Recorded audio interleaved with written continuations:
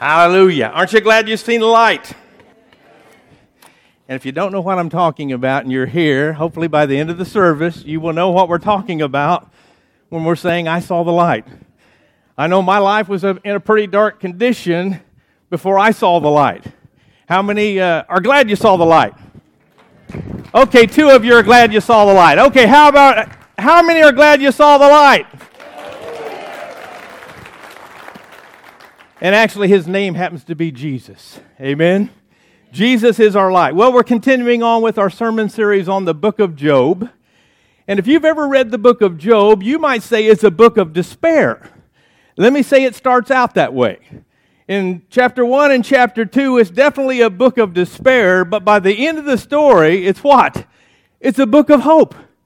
Today, we've titled this message, Getting Past the Works Trap. Getting Past the works trap. Do you know there's a very real trap out here in the world we live in, especially, let's say, the church world we live in? That's a trap.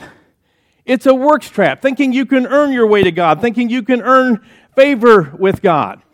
But let me just get a little personal with you this morning. How many of you, before you started regularly attending Victory Church, were what I would call CEOs? Okay, you're confused. Christmas, Easter only attenders. Christmas, Easter only attenders. Maybe we call you Creasters. You only show up at Christmas and Easter time. Amen? You might consider yourself the unchurched. Some of you might say, wait a minute, Pastor, I'm not the unchurched, I'm the de-churched. I'm disattached from church. I used to go to church, used to be involved in a Bible study, a youth group, a singles again group. And for whatever reason, I walked away from church. Let me just stop here and put a plug in for the church. It's not always the church's fault when people walk away from the church, okay? Sometimes people make a choice that regardless of what the church says, doctrine says, the Bible says, I'm going to go out there and live however I want to live my life. I'm going to go out there and do my own thing, live my own lifestyle, and they basically get tired of coming into a church service where I preach a sermon on how God's not so happy with that lifestyle. Anyway, they quit. They give up and they quit coming to church. But I will say this, some people have stopped going to church because the church wounded them. Some people have stopped going to church because the church or the church people hurt them or confused them. And they were de-churched. De-church, separated, detached from church. But let's just say many of you came back to church and you came back to Victory and you got reattached. Amen? Praise God for that. But growing up in the background I grew up in, knew there's a lot of confusion. I know there's a lot of confusion in the church world. I grew up in a church background where it was a sin. It wasn't only frowned upon, it was forbidden for women to cut their hair, to wear slacks or wear makeup, and it was forbidden for us guys to ever date those girls that did. Amen? We weren't supposed to listen to rock music. We weren't supposed to watch TV or movies because that would expose us to way too much of the world. But here's the thing that was very confusing to me. Many of the deacons and elders in the church had a TV set in their own home, but when church friends would come over, they'd put it in a closet. Kind of hide it away. You talk about confusing, especially when you're a young Christian. Not only confusing, let's just say it was crazy. And some of the deacons and men in the church actually had wandering eyes looking at those women that did cut their hair, wore slacks, and wore makeup. That's a little bit confusing. And some of the women in the church had their hair piled up to here because they didn't cut their hair. But they could sure cut you with their tongues. Amen? They could cut you with their gossiping tongues. I'm only saying this because it was so confusing. It was frustrating, it was confusing, because the deacons and elders and the leaders of the church didn't even comply with their own rules, didn't even comply or follow their own doctrines. I'll never forget this one time where this one young guy came into a church service. God had done an incredible thing in his life. Before he met Jesus and gave his heart to Christ, he was out there living with all of his heart for the world. I mean, he was in the drug scene, the alcohol scene, the immoral scene. He was putting everything he had into that scene, and God got a hold of his life, turned his life around. And one Sunday night, we were having testimony service. And this young guy gets up and he starts telling about the amazing goodness of God. Let's just say he brought the house down. I mean, he brought the thunder down. It was amazing. He was just speaking from his heart what God had done, and God was getting all the glory. And after he was finished, believe it or not, 3 or 4 deacons cornered him and rebuked him, all because he was wearing a baseball cap when he gave his testimony. And I'm thinking, wait a minute, where is that? And they might even argue and say, that's in the Bible. It's aggravating because they have no clue what the Apostle Paul was really talking about when he was talking about wearing a head covering. And I guarantee you he wasn't talking about that young man that had had his heart changed, his life changed, wearing a baseball cap while he was giving his testimony and giving God glory. That guy quit church that night, and as far as I know, he never went back. And I thought, look at the destruction. You know what that destruction came from? This thing, I started to say little thing, but it's a big thing in the church called legalism. Legalism in the church. I found out in the church there are a whole lot more rule followers than there are Christ followers sometimes. When we meet Christ, we're actually called to follow Him, right? We'd agree on that. We're called to pursue Him. We're called to seek Him. Not a bunch of ridiculous rules. I'll just put it that way. Put it as politely as I can. Job 42 verse 12 talks about the main scripture we've been looking at through this whole sermon series. Job 42:12 says, and the Lord blessed the latter part of Job's life more than the first part. The Lord blessed the latter half of Job's life more than the first. So in this series, we've been talking about how to be blessed. We've been talking about how God wants to bless our walk with Him. And today is one of the biggest ways I think you can get past the downside of things and get on the right side of things is getting past the works trap. Getting past the works trap. I've got some questions that I want you to ask yourself today, but before I get into that, I just want to make sure we're all tracking, that we're all on the same page. I want to talk about legalism, what legalism is. You know, when we meet Christ, we're called to follow Him, right? Do we agree on that? We're called to follow Him, we're called to pursue Him, we're called to live holy lives.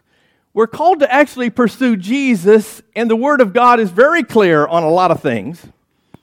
And when it comes to the Word of God being clear on certain things, that's not legalism. That's pursuing Jesus Christ. That's pursuing the truth. For example, I've said it before, if you're having sex outside of marriage, that's wrong.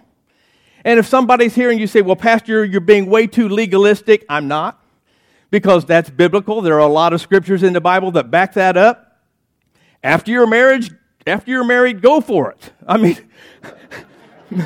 I think that's in the Song of Solomon somewhere. But anyway, you need to abide by the rules.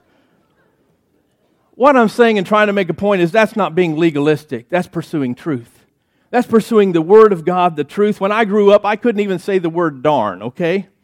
My mom and dad were against me saying the word darn because it sounded way too close to the other D word.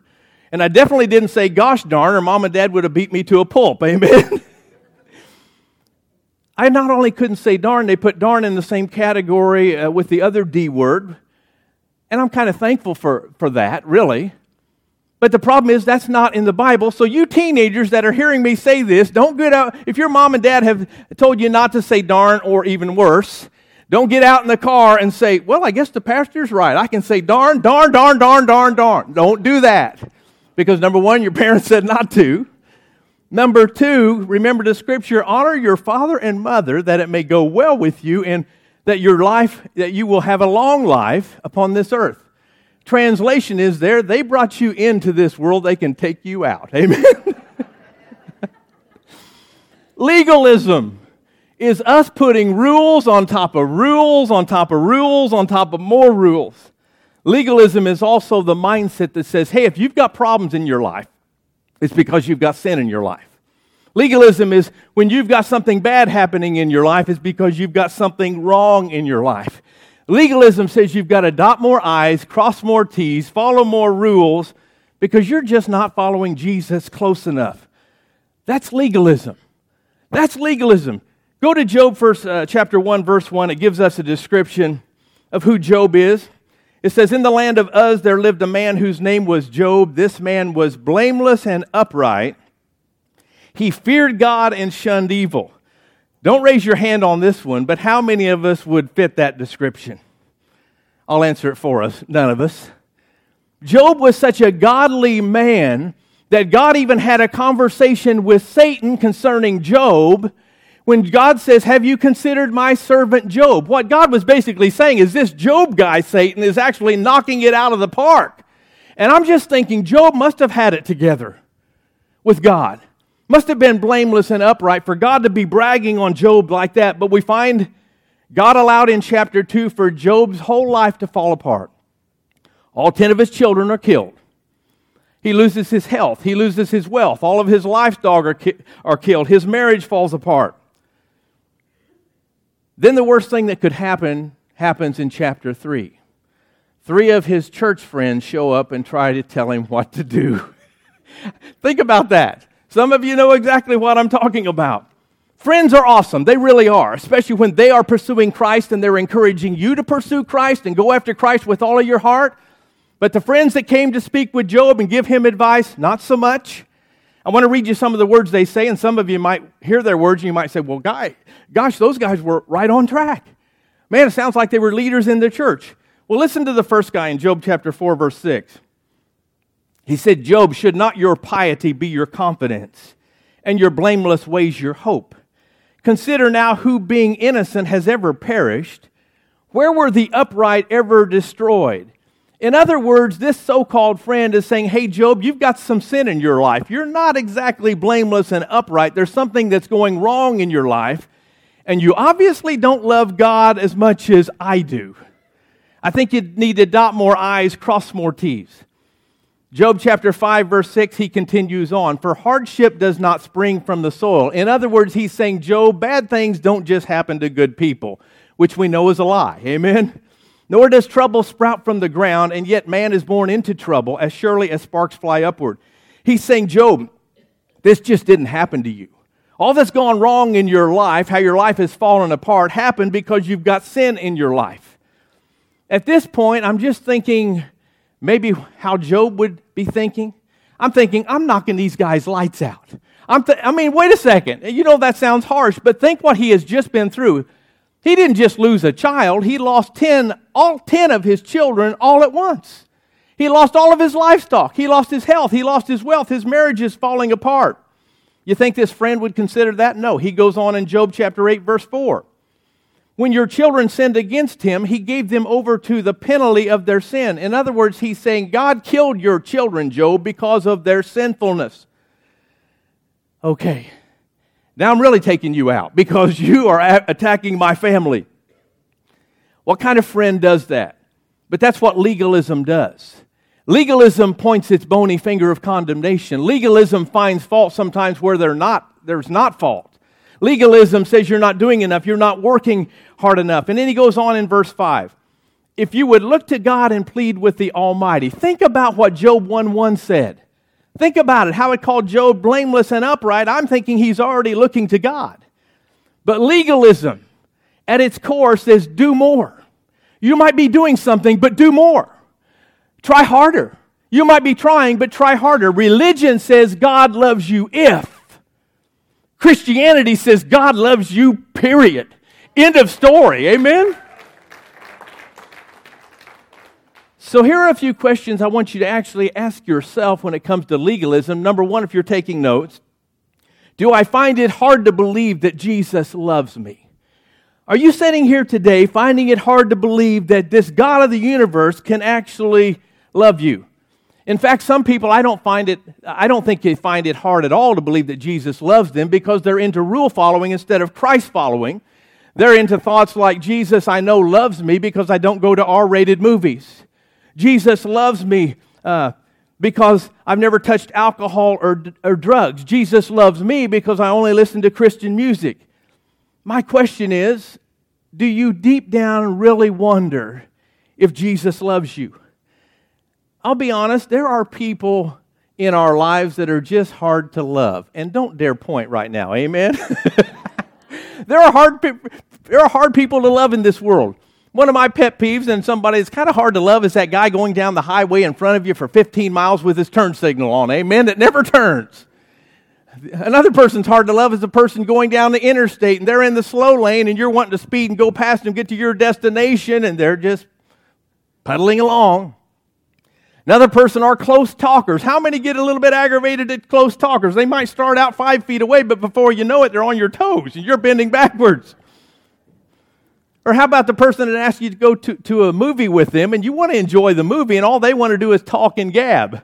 There's just some people out there that are hard to love, but the big question today I want to ask is, for some reason, do you have a hard time believing that Jesus could really love you? Think about that. I know some of you are probably dealing with that right now. Maybe you're convinced that if everyone around you knew you and about you, they wouldn't love you. And all that you've done, they wouldn't love you. In fact, what if I carried a movie camera around for a year and secretly videotaped your life? And then one day I came up to you and said, hey, I want to show the highlights of your life. You probably wouldn't smile real big and say, let's roll the tape.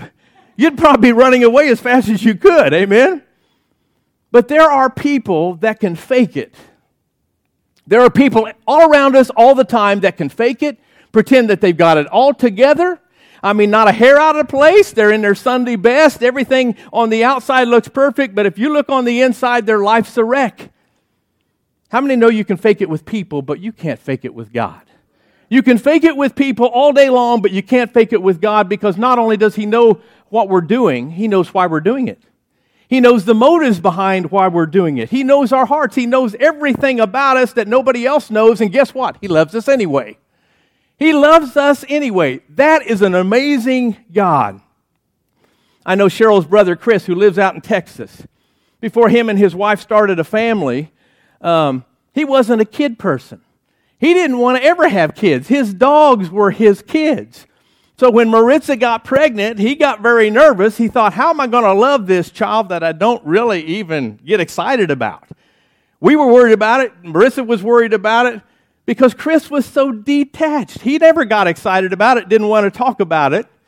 But he said the moment Chloe, their little girl, was born, in that split second, all of a sudden, big Chris, 6'5", 2 whatever, broke down and sobbed with love. Not because Chloe was so beautiful, she was, but because she was his. She belonged to him. That made all the difference. Let me ask you parents this morning, what did your child do in the first year of their life to earn your love? What did your child do in the first year of their life to earn your love? Nothing. They interrupted your sleep. They interrupted your eating habits. And if you're a parent, you've been pooped on. You've been peed on. You've been vomited on. They do nothing to deserve our love, but we don't love them because of their performance. We love them because of their position as our child. You know, you can't make God love you any more than He does right now, and He'll never love you any less than He does right now. I don't care who you are, what you've done, where you're at. He loves you, period.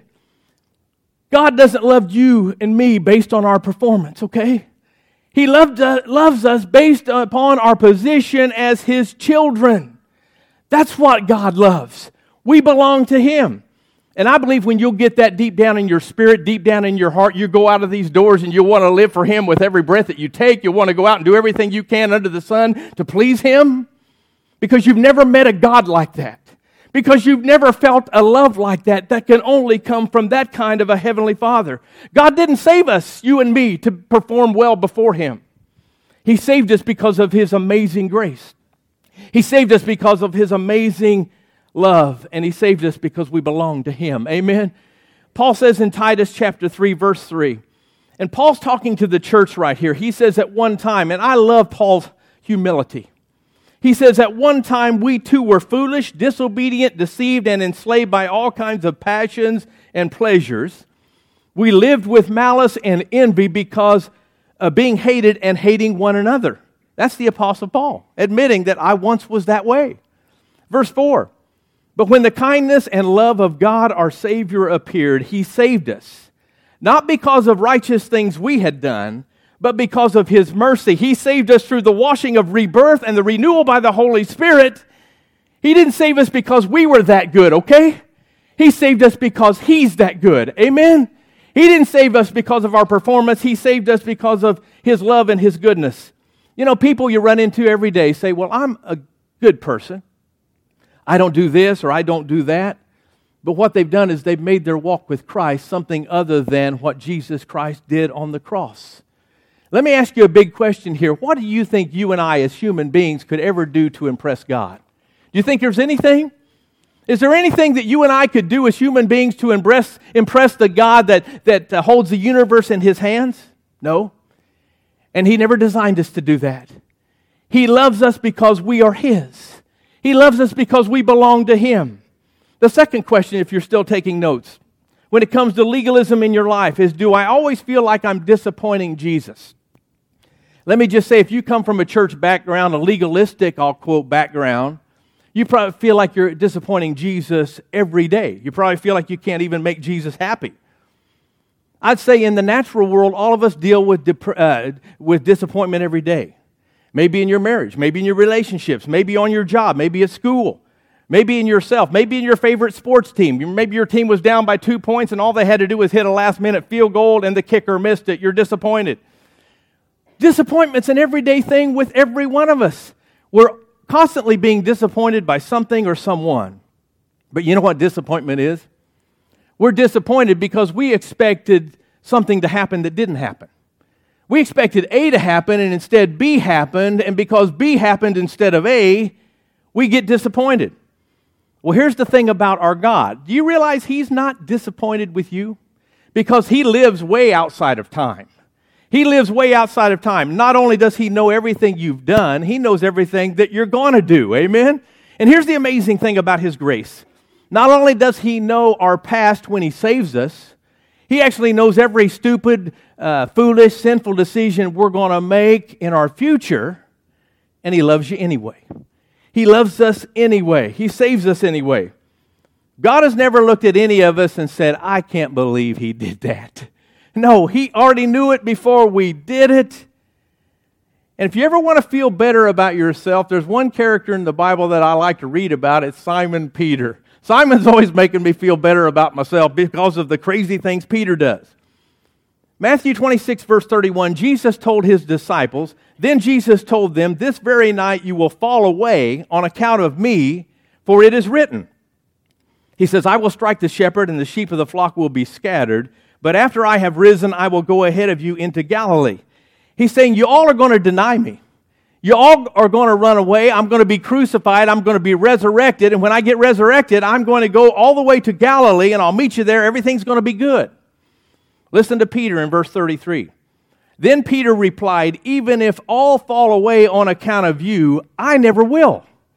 Listen to Jesus' response. Truly I tell you, Jesus answered, this very night before the rooster crows, you will disown me 3 times.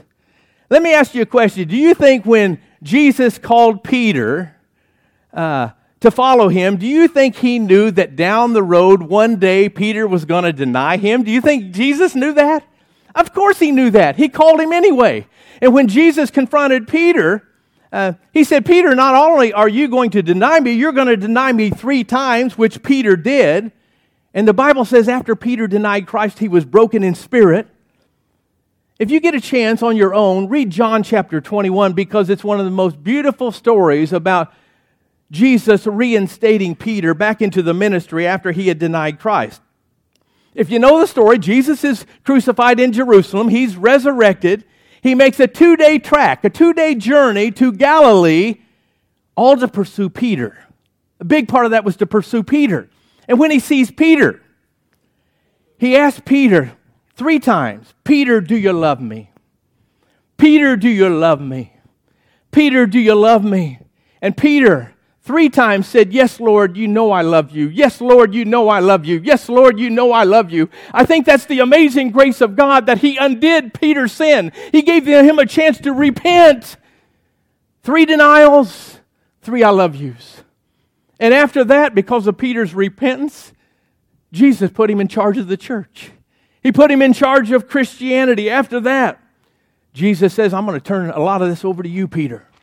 Go for it. Aren't you glad that Jesus didn't deny Peter because He denied Him? Aren't you glad He didn't give up on Peter? Well, it's the same God yesterday, today, and forevermore. It's the same Jesus that lives today And I don't care who you are, what you've done, Jesus is not going to give up on you. Do you believe that this morning? Jesus will never give up on you. Yes, hallelujah. No matter what you've done, said, if you repent, walk away from your sin, He created you to be a success. He created you to be a game winner because you've never disappointed Jesus in the bigger picture because He already knew it before you did it, loved you anyway. The third question, if you're still taking notes about legalism, is, does it seem like Jesus is a hard man that always makes me work harder? Maybe you have that impression of Jesus. The truth is, have you realized that you don't ever have to really tell somebody that's hurt that they're hurt? I mean, it would be crazy for me to go to my neighbor and say, hey, I saw you out mowing your yard this morning. I don't know if you realize it or not, but you cut your foot off while you're mowing. I can't imagine my neighbor saying, well, thank you. I didn't realize that. No, that's not going to happen because they know when they're hurting. And today, if you're here and you've got some hurt in your life, I know one thing about your life. You're hurting, okay?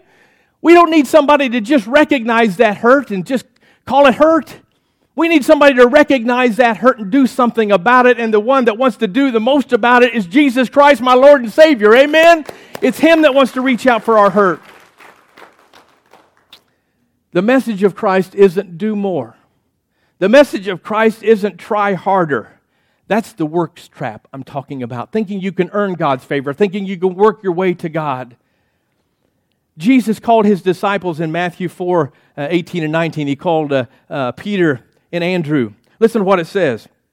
As Jesus was walking beside the Sea of Galilee, He saw two brothers, Simon called Peter and his brother Andrew.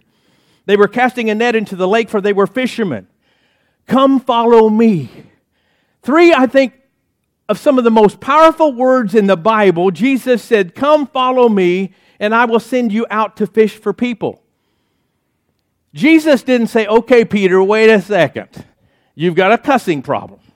Peter, you've got a swearing problem. You've got a temper problem. We need to send you to anger management classes, and then you can follow me. He didn't say, hey, Andrew, I heard you have a tattoo. Let's get that thing scrubbed off.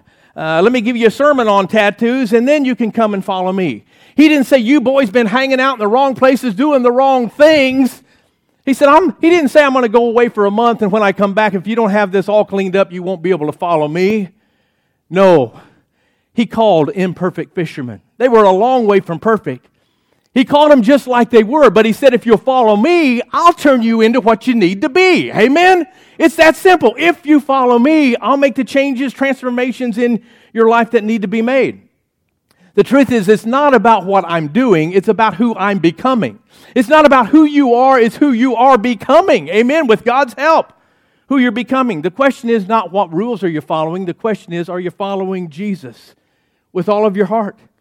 And here's what I know about people that follow Jesus. The longer you follow Him, and I mean genuinely follow Him, the more you fall in love with Him. The more you want to live for Him. The more you want to do everything, and the more grateful you are in your heart for all that He's done for you, the more you become more like Him. I don't know about you, but I want to become more like Jesus. Our world needs people that have a passion to become more like Jesus. You want to turn our political condition of our country around? Love Jesus more. Love your neighbor more. Start loving people more. It'll change everything if we'll just do that. You might say, well, how do you do that? Take your next step. You know, you might say, well, what's my next step? I believe some of you know the next step that God is already dealing with your hearts about. I believe you know it. Maybe you've been putting Him off, but you know about it. But if you genuinely don't know, pray about it. Because God actually wants to reveal His will for your life, His plan for your life. And I believe if you'll take your next step, and even today, you're going to see a breakthrough in your life. If you are willing to be obedient and take the next step that God wants you to take, you're going to see a breakthrough in your life. Maybe it's getting baptized. Maybe it's accepting Him for the first time. Maybe it's surrendering your finances. Maybe it's forgiving someone, forgiving yourself, getting out of a bad dating relationship. Maybe it's asking for help. But if you'll take that next step, you can move on. But if you can't take or don't take or won't take that next step, you're stuck. You're not going anywhere. You're definitely not going where God wants you to go. Amen? Your relationship with Him isn't going to grow. Your intimacy with Christ is not going to get closer and deeper. So many times we say, well, God, I'm not ready to take that next step. Let me think about it a little bit longer. Let me pray about it a little bit longer. Let me read a word. Let me serve a little longer. The problem is, that's not what Jesus is asking us to do. Those things are great, but He's asking you this morning to take your next step. Whatever that step is, take that next step to get the breakthrough in your life. I think that's why people can be in church for 5, 10, 20 years, and they're still the same mean, bitter, selfish, self-centered people that they always were, because they went to church, but they didn't follow Jesus. They were rule followers and not Christ followers. They got caught up in the works trap, maybe. Let me just tell you, Jesus doesn't want the mentality that I have to work for my salvation. I'm not making light of that, though. We have to be serious about our salvation. You have to take Jesus serious about everything, but don't lose your joy in the middle of it all. Amen? Follow Him with the joy of the Lord being your strength. In Matthew 11:28, verse 30, one of my favorite scriptures of all, and it's coming from the heart of Jesus, it says, "Come to me, all you who are weary and burdened." And here comes the promise, "and I'm going to give you rest. Come unto me, all ye that labor and are heavy laden, and I will give you rest. Take my yoke upon you and learn from me, for I am gentle," Jesus says, "and humble in heart, and you will find rest for your souls. For my yoke is easy, and my burden is light." You know, that's the invitation that Jesus is giving every one of us. That's the invitation that Jesus is giving to this world. Not try harder, not do more, not try to earn your way, but come to me. Just come to me. Find rest for your life. It's not about earning your way. You'll never earn your way. It's not about working harder. You'll never work hard enough. It's about loving Him with all your heart, soul, mind, and strength, and putting Him first in your life. Several years ago, I remember when my son Austin was just a little guy. We had a certain board game at home that once in a while when we got a chance, we would sit down, Cheryl and Austin and me would sit down and play the game. Well, one evening we had plans to have a family night, and it was about 6 o'clock, and Austin was all excited about family night. And all of a sudden the phone rings, and I get a ministry call that a family needed me, and I really had to go. And I looked at Austin and I said, "Austin, I'm so sorry." And I could see how upset he was. And I said, "I've got to go do this. I'll try to hurry back and I'll make it up to you." He said, "Daddy, would you just come in and kiss me goodnight when you come in?"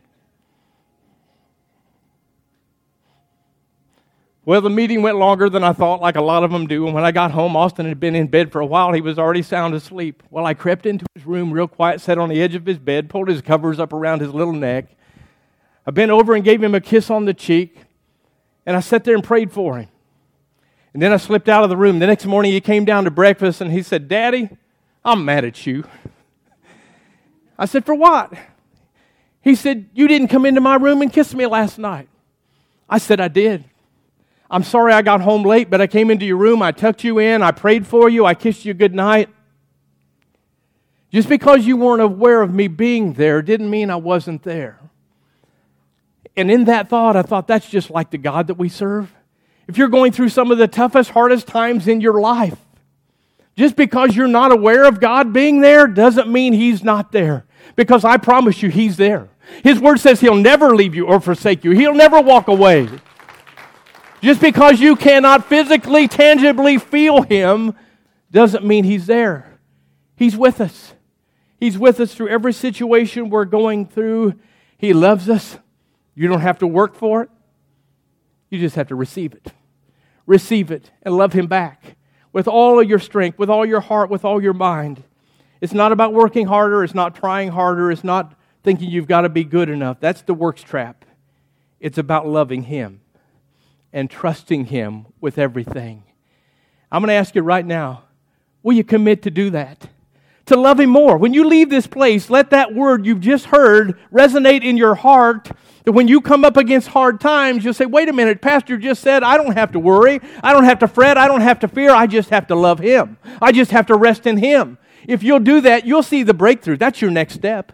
You'll see the breakthrough in your life. So this morning as you stand to your feet, I want you to physically, mentally make that commitment. Stand to your feet if you would, please.